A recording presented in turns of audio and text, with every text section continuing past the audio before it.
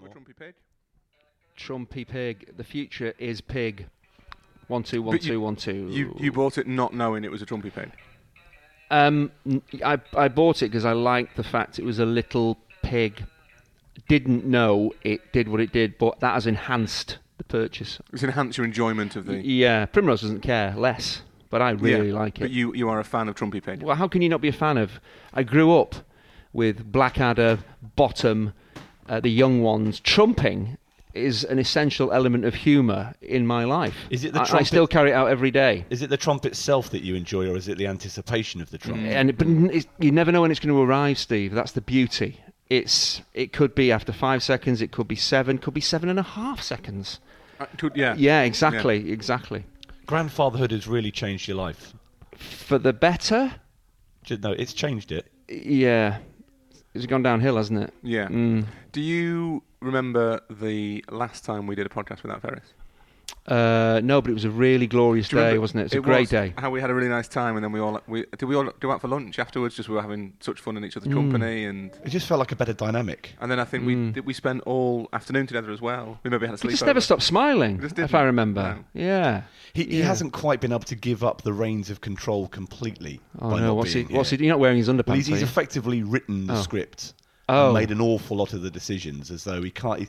That sort of maniacal micromanager that he is. He very much regards himself as the executive producer, doesn't he? So he's here in spirit, if not in body. So you, with him sending this script or whatever, we've had to go along with it just to keep him sweet. Because if we just said, yeah, we're going to use it, then didn't, would he be very unhappy?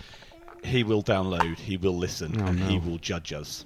And he will hold it against us for a long, long time. I checked the iTunes charts the other day. We are not in the top 200.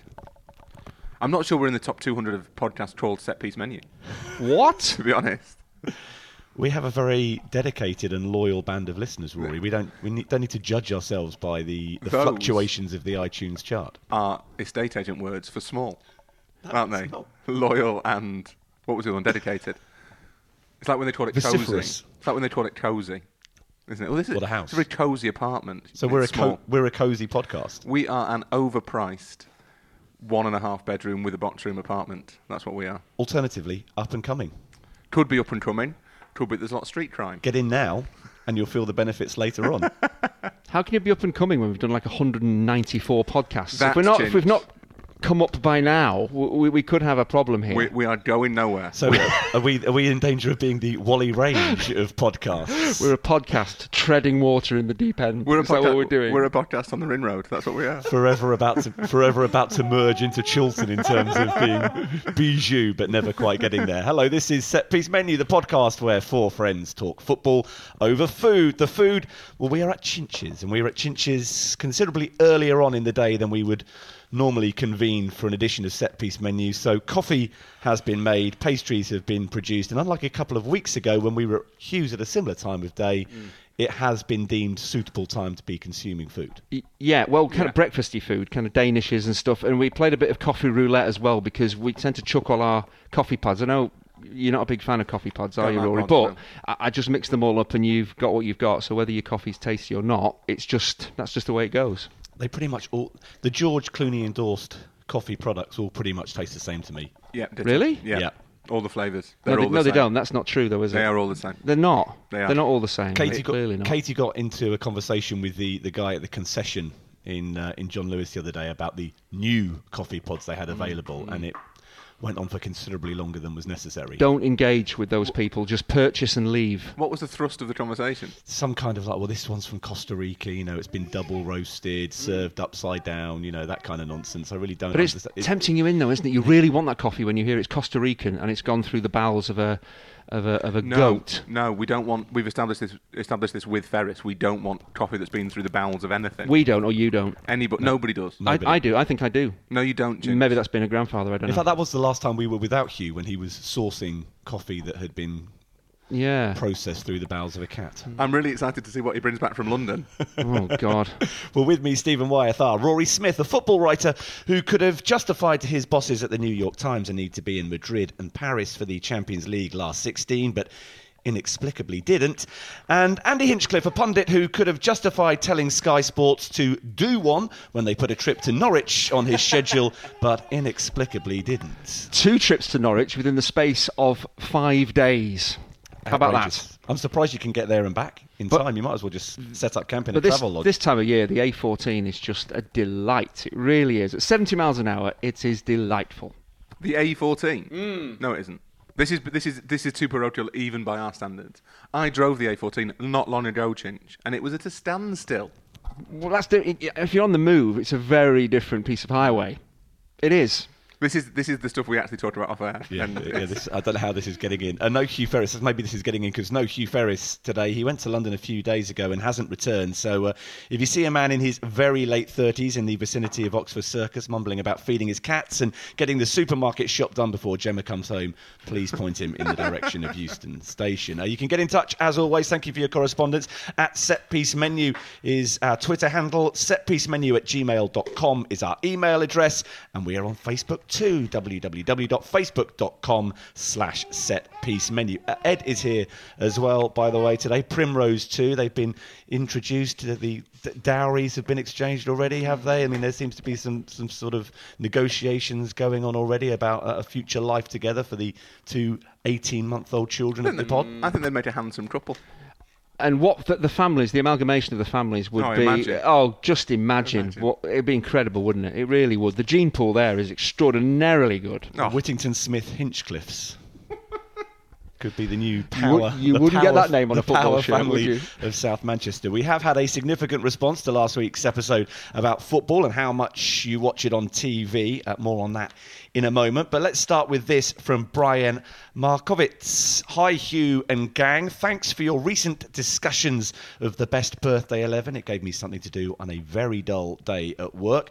Unfortunately, as a millennial, I was not readily able to identify many more players than Mirko Vucinic and Ricardo Vazte, who were born on my date of birth, the 1st of October. Happily, however, this doesn't seem to be too big a problem, as the Liberian president, George Weah, was also born on that date, and his team, the Weah All-Stars, are undefeated, with the man himself claiming that opponents are afraid to tackle him because I'm the best dribbler, and if they try, they will dislocate some of their body. I'm very fancy. So bring on the February 5th All-Stars because they won't tackle His Excellency. That is from Brian in Washington, D.C. Hang on. Is that a direct quote from... Yeah, apparently. George Weah? Yeah, because he's got this sort of All-Star 11, of which he is, of course, the superstar player, but because of his status and because he's the president, nobody bothers tackling him. So it's a bit like when Vladimir Putin plays ice hockey. Yeah. Or the Lion King, not the Lion King, the Lion King in Bedknobs and Broomsticks, when they play the football match. Yes. He's got to be the best player and his team has to win. Excellent historical analogy. Thanks. Yeah. Manish Garam writes to say, hello, Setpiece Menu. I want to say I really enjoyed Andy Hinchcliffe's commentary during the Liverpool-Watford game. Get it. There is a huge contrast to the way Andy speaks on the pod versus his commentary. Also, when are we getting to the 100th episode? Have a nice day. Manish. If I spoke in commentary like I do on the pod, I would be sacked. But why, when you're doing commentary, do you do that Irish accent? It isn't an Irish accent. It's South African. Trying to put a bit of flavour. It's what the Liverpool supporters watching on, the Watford fans watching on. They want a bit of flavour. They just don't want me speaking Mancunian. No, that's true. I am thinking of every 10 minutes changing the accent just to freshen things up. But Sky, not really going for it so far. It's like Ronnie O'Sullivan, the snooker player, who did an entire interview in Australian the other day, didn't he? Really? Yeah. You should try that, Chinch. See, we're all trying it. Yeah, diversify. Yeah. Right, here's what you had to say about football, terrestrial TV, streaming and subscriptions. And the three of you deserve great credit for getting through that pod with such accomplishment, bearing in mind that 50% of your knowledge on the subject was absent with me. Hello, this is from Tywin, who is in Toronto, Canada. And as you might know, I might have already deemed from the name and the location, he is a Welshman/Canadian. I have always enjoyed the plethora of football viewing options we have here in Canada, especially in comparison to the UK. Growing up, I was able to watch every Premier League, Serie A, Champions League and El Clasico match at the minimum on basic cable. This is a paid service, but was quite affordable. And if you wanted truly free choices, you could still watch the biggest games for free on the two main sports channels, TSN and Sportsnet.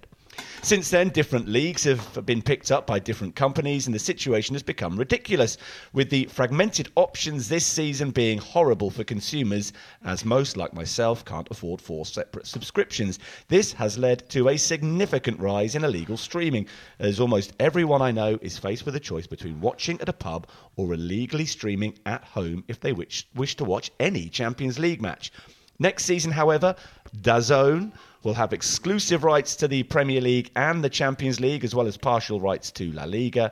To me, this is progress, as I will happily pay the 150 Canadian dollars, which is around about £85, in one place to be able to watch as much football as I want. Paraphrasing, I think it's fair to say Tywin Thomas in Toronto, basically wondering if monopolising football on TV is something that needs to be encouraged, which of course, Chinch, is something that your employers once had.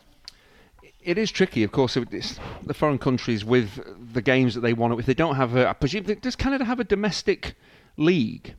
It's a relatively new thing. I think they do have teams that play in MLS, don't they? I think there is I should really know this. I think there is a domestic league, but the highest profile Canadian football would be the Whitecaps, Montreal Impact, and Toronto. In but then MLS. still, in terms of the football, the Premier League or kind of European football, Champions League. If you want to watch that, then clearly you're bound by.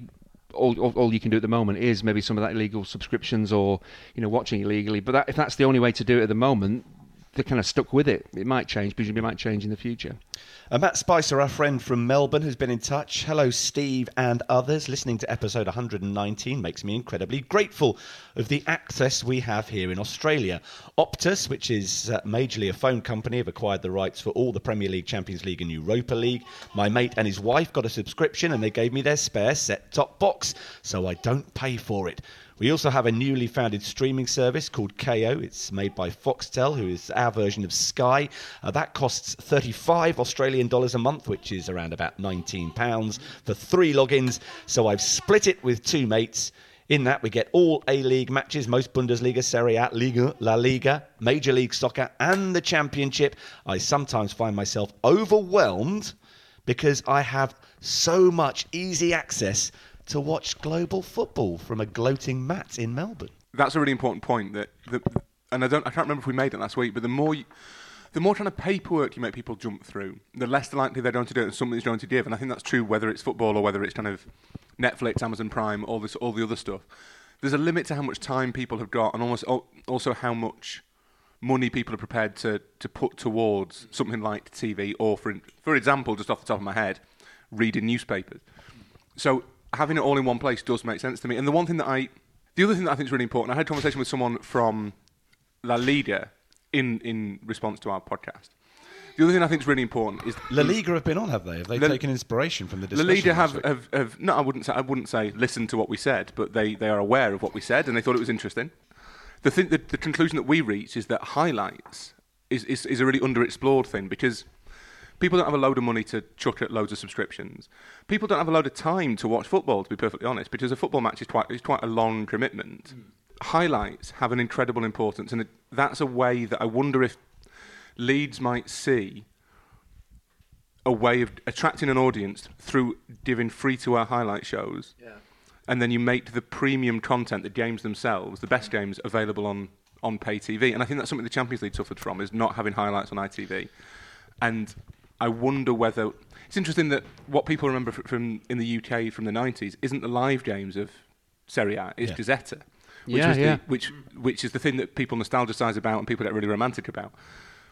That was the highlight show, it was the magazine show. That format feels underexplored to me in football as a way of conveying to people the basis of the action without actually having to pay a huge amount of money. And if you've got time constraints, would you rather know what the weekend's football has given you across the board, or we can only tune into 2 games? You're not going to get the rest of it. Although having said that, anyone who's ever watched the Bundesliga highlights programme on BT Sport, and I do not want to criticise your employer, Steve, but it's produced by the Bundesliga. Yeah, you can't criticise my employers for that, because it's a world feed production, which is simply just broadcast on BT. Excellent sidestep, Steve. I have told the Bundesliga, with whom I get on very well, that they need to do a proper magazine show. Does that is not an adequate advert for their product? Or it's better than the Italian one. I don't know if that one's still running, but the Italian one a couple of years ago was just loads of weird camera angles. It was impossible to know what the score in each game was.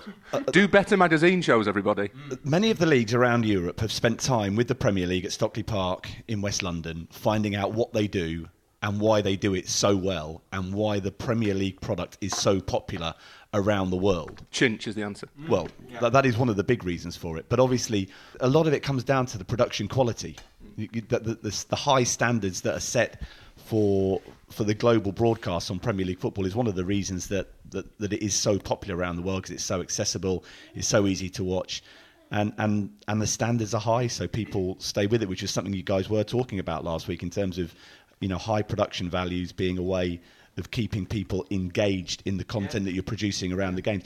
The other thing that I didn't get a chance to say, because I wasn't here last week, in relation to engaging people more with those European leagues that are available across many different platforms in the UK, is that maybe something like what Sky do with Now TV in terms of that weekend pass. I mean, maybe, if you really love your Italian football, you might be willing to pay £10 a month to somebody to have access to that content.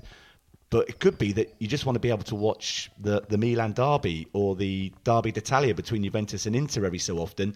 So perhaps an option where you can opt in for the occasional weekend for a £5 here or a £5 there might be a way of getting more of your content out to more people.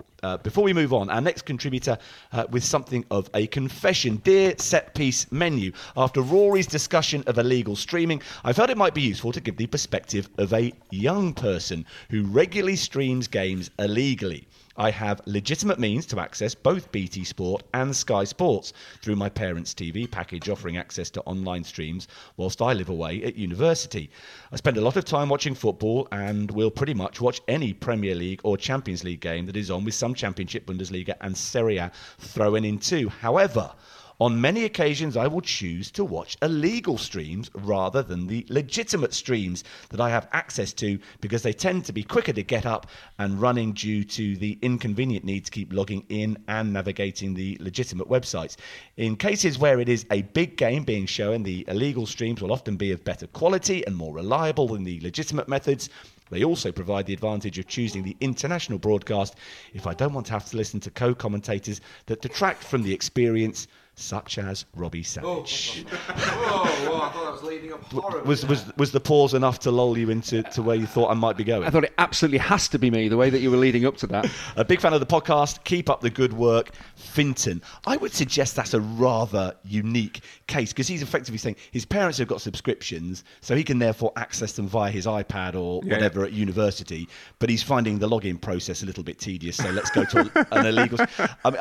I think you're not going to be watching an illegal stream if you've got access to it on a television at home. Well, so we went to visit one of Kate's cousins, of whom I should say legally there are many, just to prevent him being identified. They've got a new baby the other week.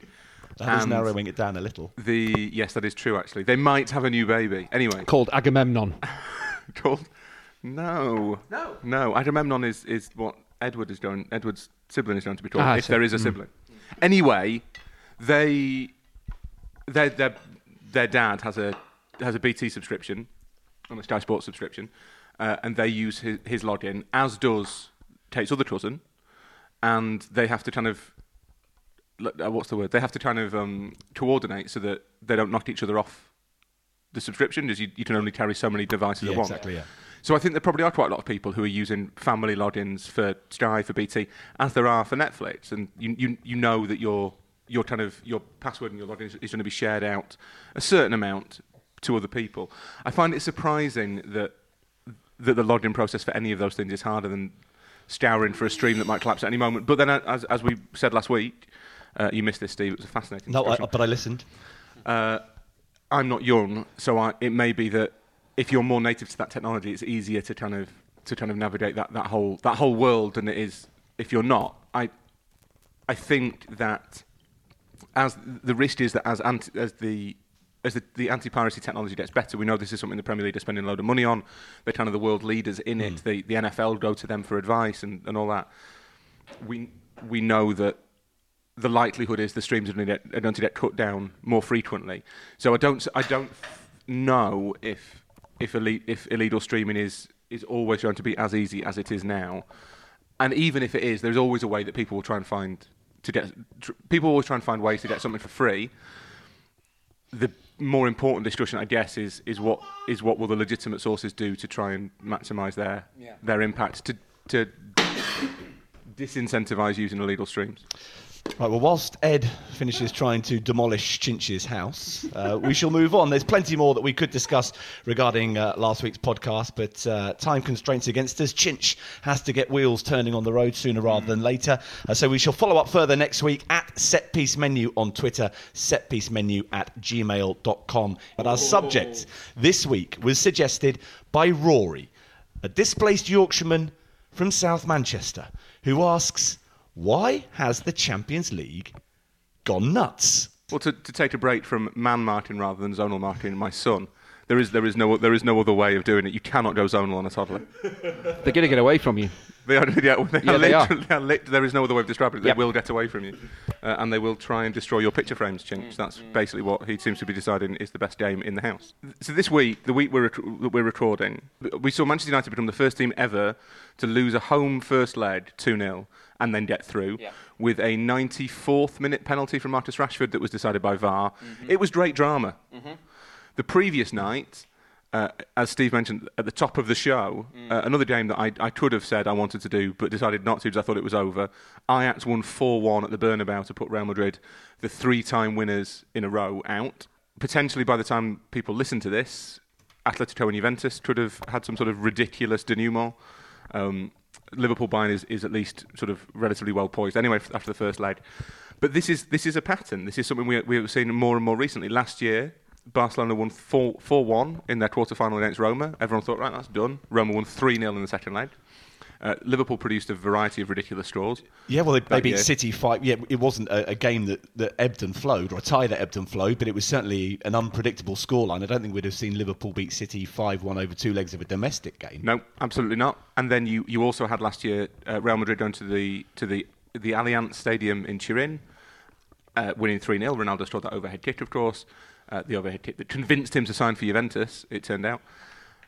And we all assumed, right, that interesting tie is done after the first leg, aren't Real good? They then lost, they went 3-0 down at home to Juventus in the second leg and came basically within a whisper of going to extra time, potentially penalties, before Mehdi Benatia bafflingly committed a foul, very soft foul, in the penalty area.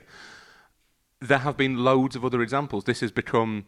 Liverpool-Roma in the semi-finals last season. But before that, the Bayern and Dortmund destroying Barcelona and Real Madrid, Real Madrid destroying Bayern 4-0. Monaco 6, City 6 over 2 legs. Monaco going the previous away goals, yeah. There was a time that the Champions League was a competition marked by caution and caginess and incredibly tight, tense games of not necessarily kind of aesthetic quality, but very high technical quality. And it has, in the last, I'd say, 5 or 6 years, become completely insane. It feels more like the knockout rounds now. You can't take your eyes off them. I genuinely, as a journalist, regret thinking I won't go to... I have to ration how much I travel to an extent, because obviously I have domestic commitments that are being fairly vocal at the moment and currently trying to get out of Chinch's house. He's spotting all your weak spots in your security. That's what he's doing. He won't find the panic room, don't worry. Is that what you call it?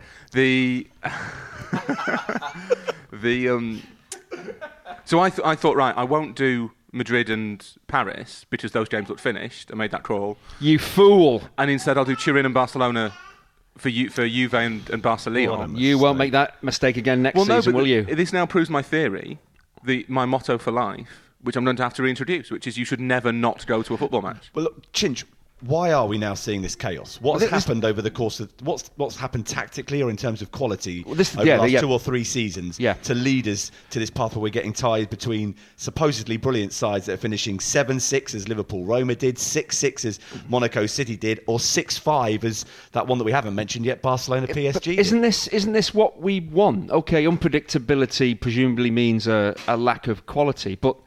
These ties, as Rory said, going back 10 years, it was so predictable. Paris Saint-Germain winning 2-0 at Old Trafford, it was over, and we all knew that, and that's why we fell into the trap of, maybe Rory did, I don't need to travel because that's the way it's going to...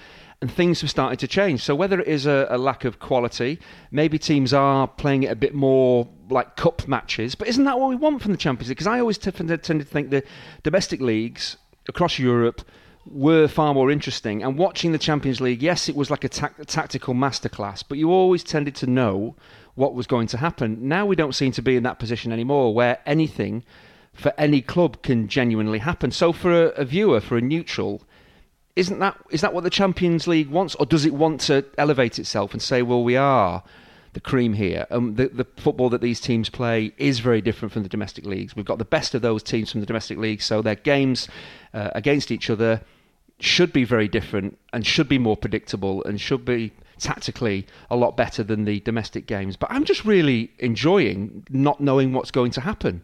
So as a viewer, as a consumer of the Champions League, the drop in quality, if it is simply a drop in quality, is that not a good thing? Is that not what we want? Because we're going to get different winners or teams going further in the competition because the possibility is there, because everyone's maybe approaching it a different way, or the teams simply aren't as good as they were 10 years ago.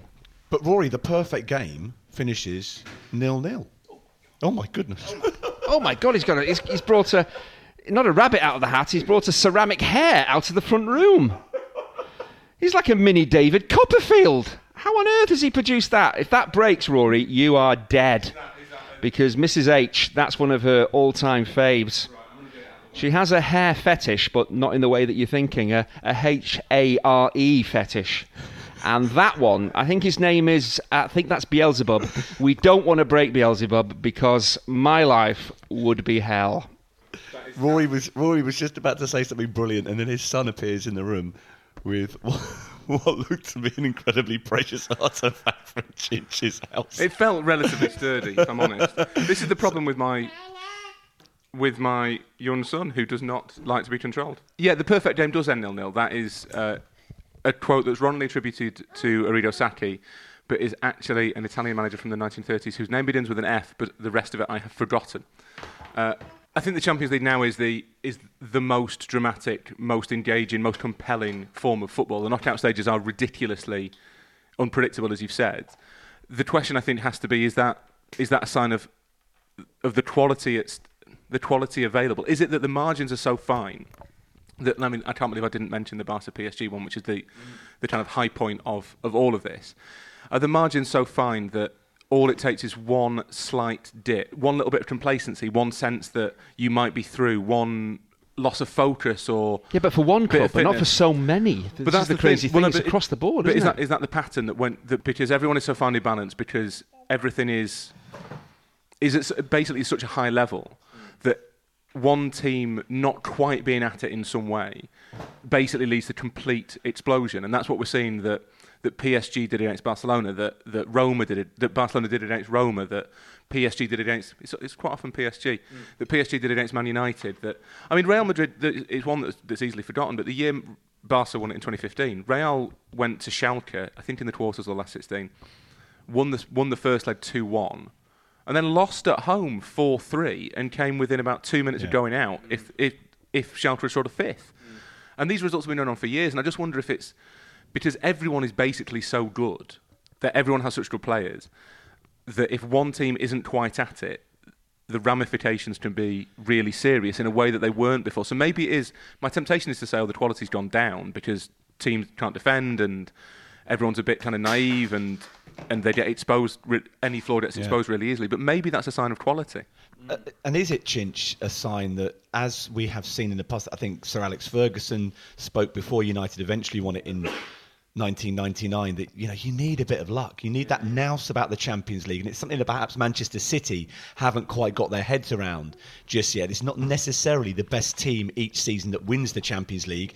It's the one that's a little bit bolder, a little bit braver, and has the good fortune along the way. And perhaps is that encouraging teams to say, when it comes to the Champions League, throw caution to the wind. Fate is not going to be what decides this tie for us. We are going to give it everything we've got. But does that then change City's approach to how you win the Champions League? How you win it maybe 10, 15 years ago is one thing. If this is the climate now, and teams are being a bit more offensive, or there are more defensive errors, do City then have to think, well, how we plan to win the Champions League, maybe controlling a game and grinding out results and doing what you would think the Champions League was all about, does that play into City's hands because they are a front foot team?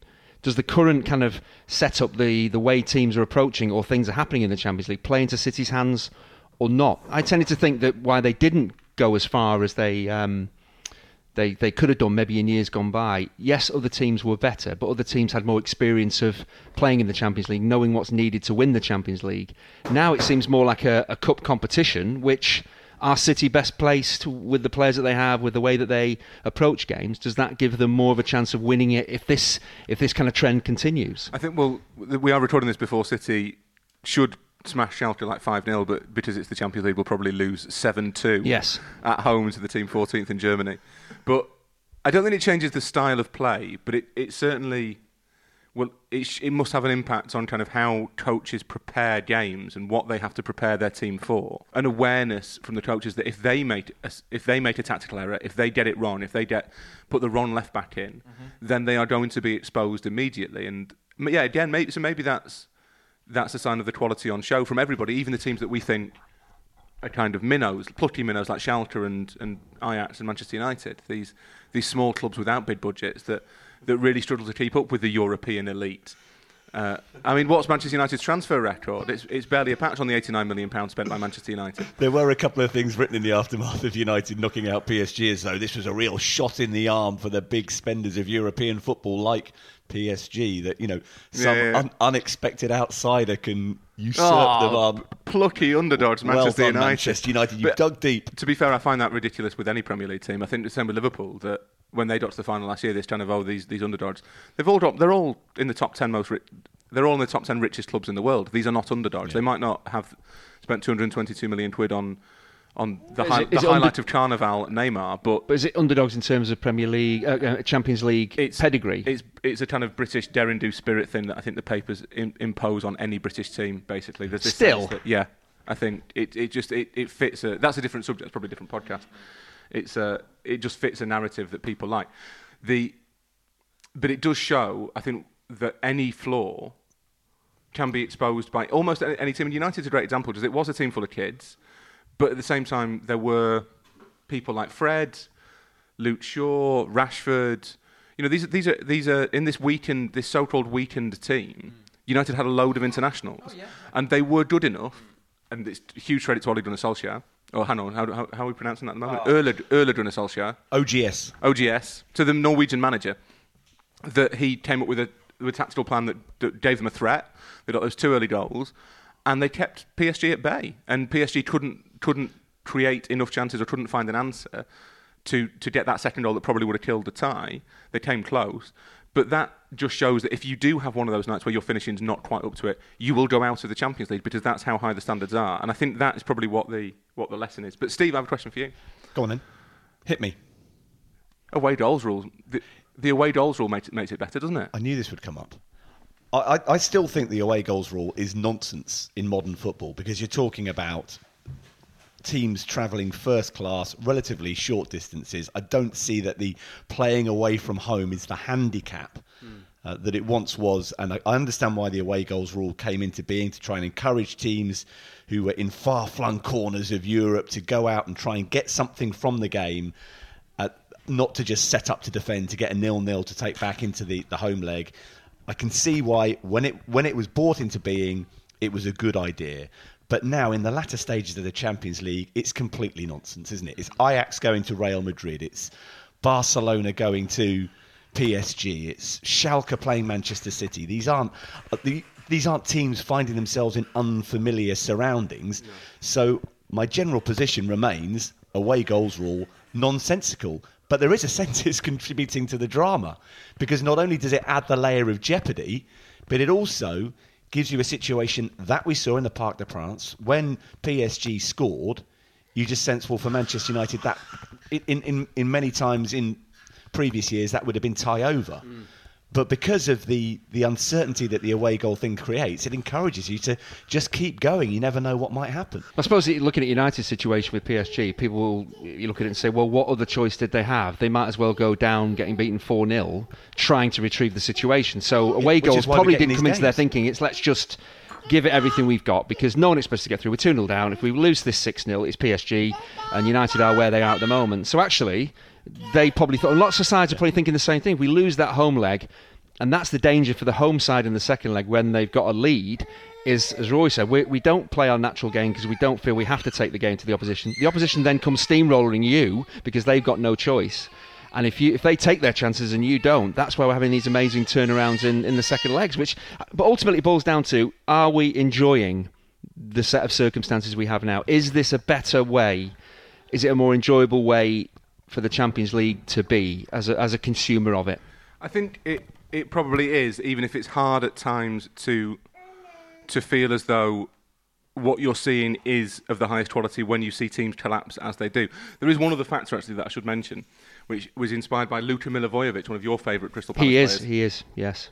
Which is favourite Premier League players, not just Crystal Palace players. I'm a big fan of the Mill. The Mill, El Mill. I remember I did a 5 Live thing on which Milivojevic was interviewed ahead of Palace playing City, the game in which, in fact, they beat City. Yes, if you remember. Yeah.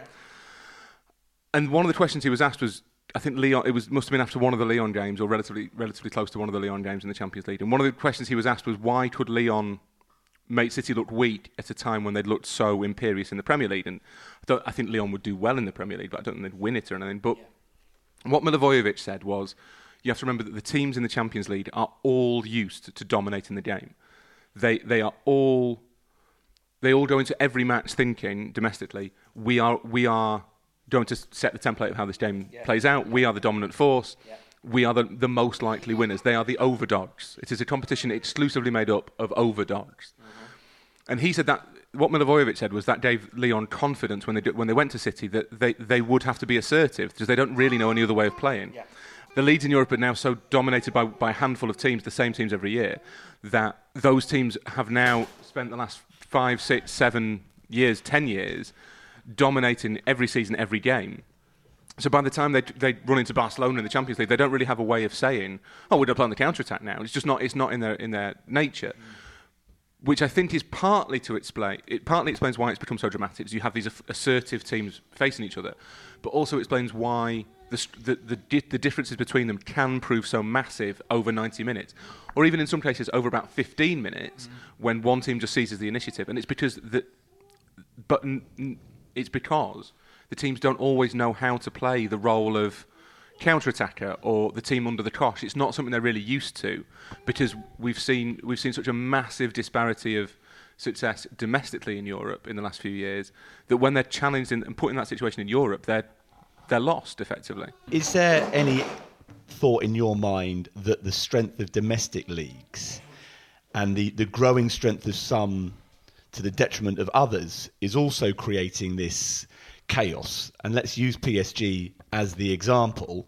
Are they victims of the week in, week out football that they're playing? Is it we so saw the dominance of their own domestic league is actually counting against them when they're up against sides who actually can give them a game? We saw them able to raise their game at Old Trafford, but they're not able to do it again in the home game. Is it difficult if the standard you're playing week in, week out, and I don't mean to be disparaging about Ligue 1, but PSG is so far ahead of everybody else in that competition that when they come out up against the very best in European football, they suddenly find themselves facing a challenge that is unusual to them. That's an interesting point, because obviously, again, then you look at, say, the Premier League and you compare the race for the title. Maybe it is a 2-horse race. Maybe you can talk about Tottenham in there as well. But having that competitive domestic league then means that games aren't a foregone conclusion. As Rory was saying, you have to be more flexible. You have to find different ways of approaching, because teams within your domestic league will ask you more questions than maybe you'd see in Ligue 1. So then when it comes to the Champions League and you're up against a better standard of opposition, you're more used to being able to change your game plan,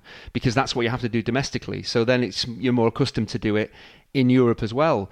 So having a more competitive domestic league then maybe leads you into having more of a chance of success in the Champions League. In terms of Italy, how's the competition? Are Juventus streets ahead in Italy?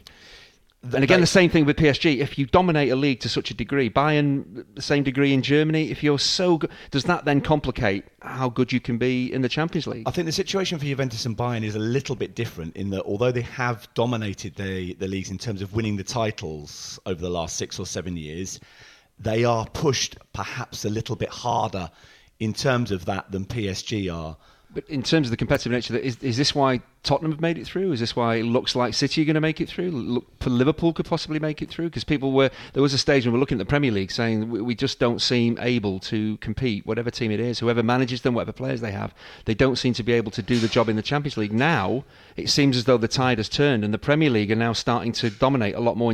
Is that just purely the quality of players that the Premier League teams have? Or is it, again, because the demands of the domestic league tune you into the demands that you're going to face in the Champions League? It's finding the right balance, because sometimes, I suppose, if your domestic league is really highly competitive, then the attritional nature of that might be to your detriment when you get to those midweek Champions League games. So it's trying to strike the right balance in terms of your resources. But we also have to factor in Real Madrid and not the team that they were with Ronaldo. Yeah. So you have to look at the teams individually and say, well, are they as good as the previous 2, 3, 4 seasons? So it's not just saying the Champions League as a whole and tarring everything with the same brush. You have to look at the specific clubs and see whether things have changed in terms of their playing staff, how good they are. Yeah, absolutely. There's individual factors for each team, and I think that but then certain ones, and PSG are probably better now than they were last year. They've certainly got a better coach, I think, and they've got a better system.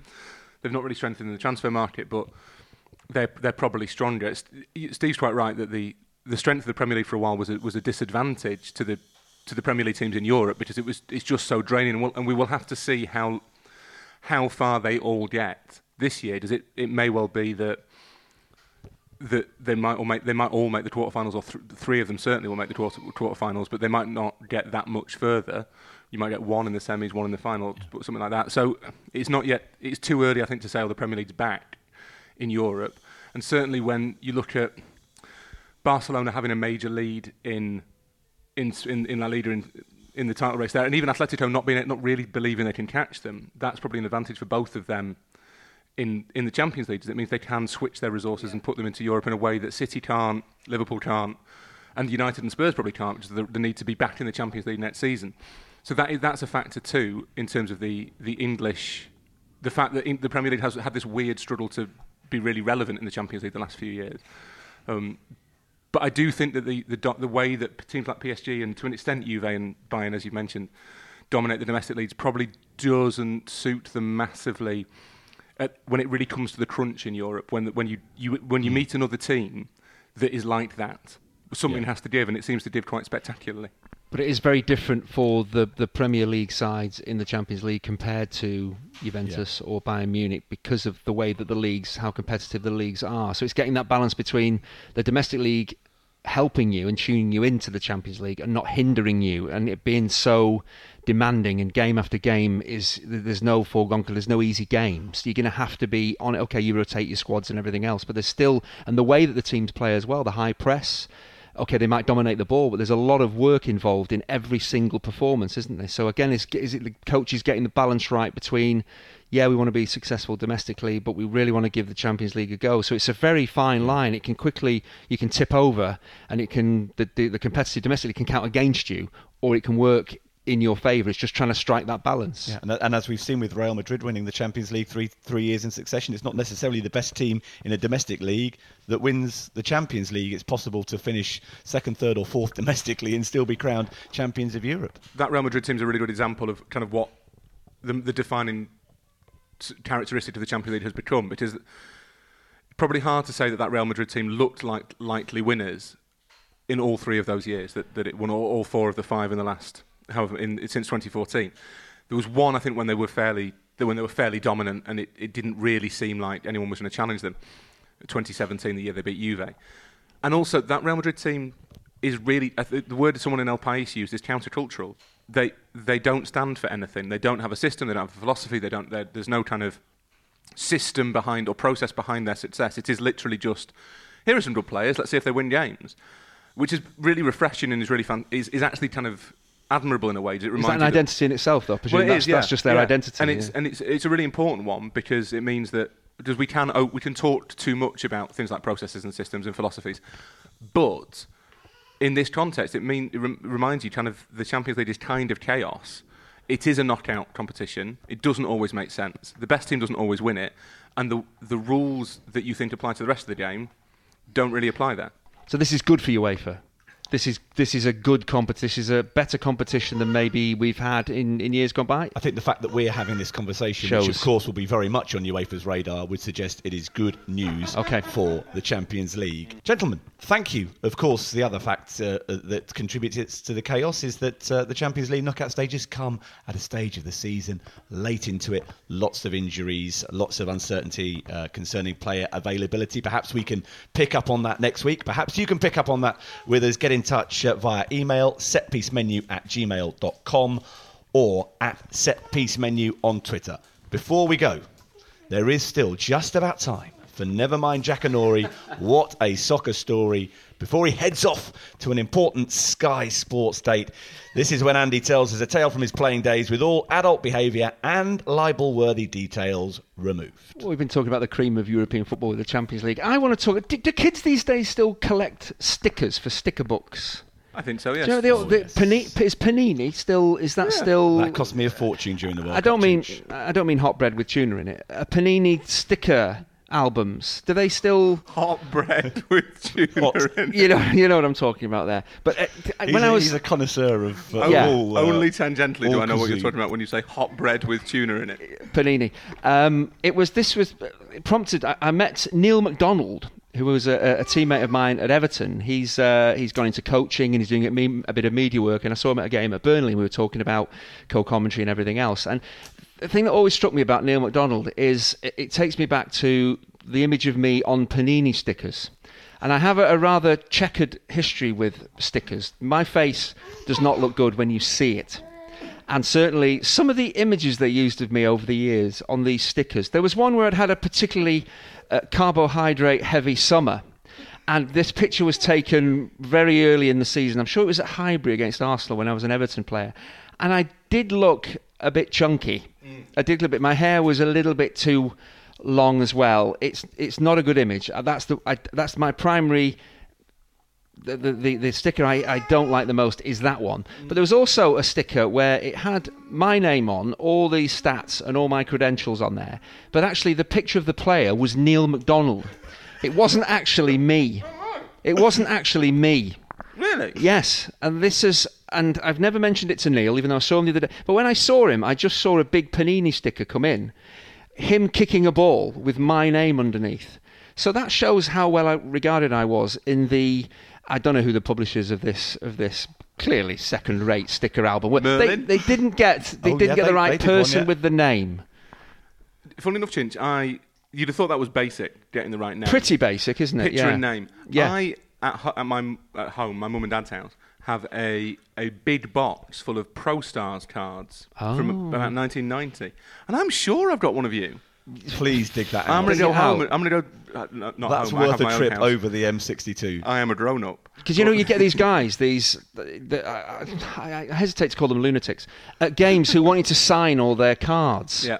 And clearly they are collectors. Yes. And they have the Everton ones, or they have 3 or 4. And I always check for the rotund Hinchcliffe after the heavy summer, or that's not actually. And every time I say, by the way, you do know that's not me. And you can see them look at the card, look at me, look at the card. I said, that's Neil McDonald, it's not me. And they go, are you sure?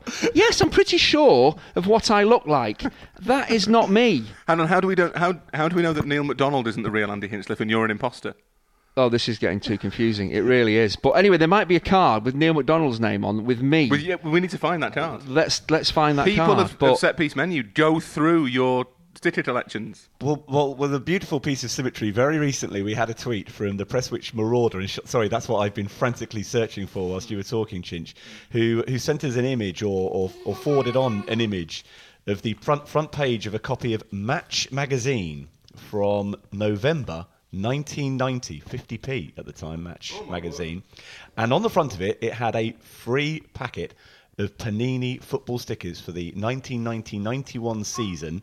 And of the images on the front of this edition of Match magazine, and this is quite literally a rogues gallery, yes. Jamie Hoyland of Sheffield United, Wimbledon's Terry Gibson, Derby's Mick Harford, Liverpool's Peter Beardsley, and alongside Peter Beardsley...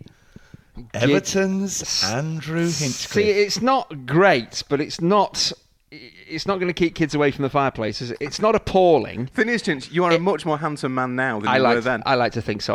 But that is one of the better ones. I must have seen that one before. I must have seen that. But anyway, that is a horrible five-a-side team. It really is, isn't it? That image, or those images, were being used to promote an edition of Match Magazine and that season's Panini sure stickers. It wasn't to put people off? That's extraordinary.